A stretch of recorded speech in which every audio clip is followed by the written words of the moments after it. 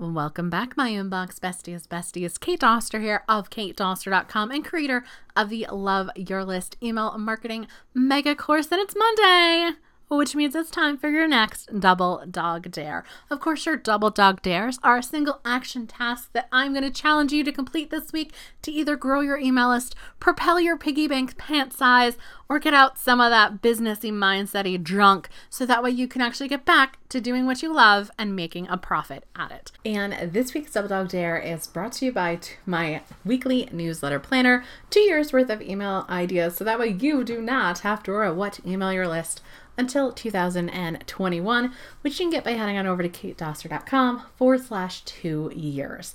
So this week's Double Dog Dare is a little bit different. So we've been doing some really practical stuff. We've been sharing out a blog post, updating your email signatures, even hosting a webinar.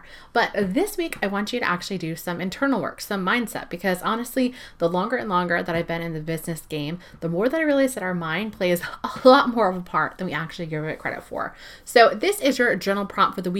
If you're not into journaling, maybe you're into meditating, or just something for you to think about in your peripherals as you're going about your day. And that is this question: what if being self-conscious wasn't a thing? So like you physically could not be self-conscious. You could not be ashamed, embarrassed, feel guilt, any of those negative emotions. How would you show up in your business if you didn't have to worry about being judged by others or honestly yourself? What would be a little bit different? What would you be bolder about? And that's just something for you to mull over this week in your Double Dog Dare. And if you want extra points, of course, always tag me on your Instagram stories. Just take a picture of listening to this episode, Kate_Doster.